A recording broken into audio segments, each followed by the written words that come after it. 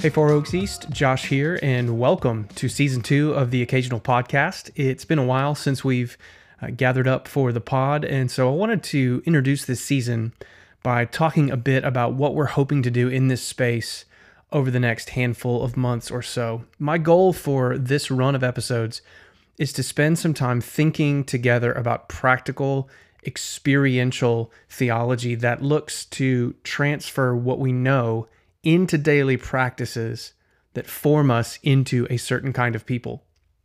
At Four Oaks, we are a church that loves sound doctrine, but we also recognize that sound doctrine isn't fully known until it's put into practice. Being a hearer of the word is necessary, but it's also insufficient. We must be doers also of the word. Otherwise, James says, we deceive ourselves. Knowledge isn't really knowledge until it's working itself out in our lives. Said another way, Thomas à Kempis wrote back in the 15th century in his book, The Imitation of Christ, whoever wishes to understand fully the words of Christ must try to pattern his whole life on that of Christ.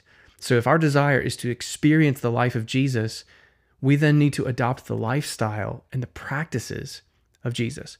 When we think about Jesus Christ, we recognize that no one lived a more fully alive human existence than Jesus did.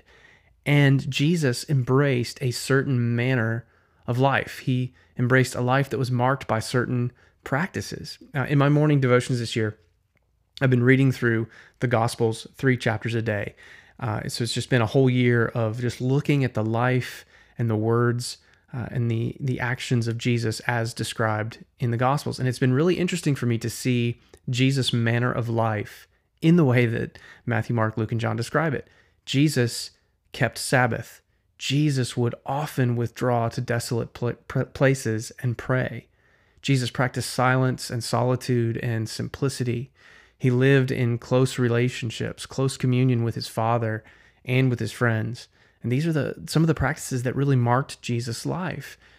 And as his disciples today, we are seeking to learn the ways of Jesus. And to do that, we need the truth about him in his word, absolutely. But we also need a life that's marked by the disciplines that he embraced and left for us in his word. I love the way Eugene Peterson puts this. He says, the Jesus way, wedded to the Jesus truth, brings about the Jesus life. And that's what we want, isn't it?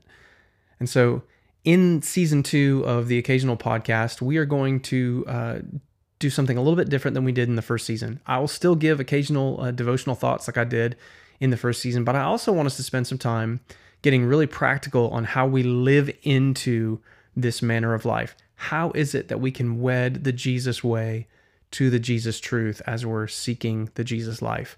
And so to do that, I'm going to fairly regularly do episodes that I'm going to call 4 Things for Four Oaks. And in these episodes where we do 4 Things for Four Oaks, I'm going to sit down and interview leaders from our church family to talk through 4 ways that we can practically follow Jesus in a certain realm, whether it's the values that we embrace, the ways in which we navigate conflict, the way we use or don't use social media, how we think about marriage, parenting, singleness, how can we grow to know and obey the Bible better, and much more.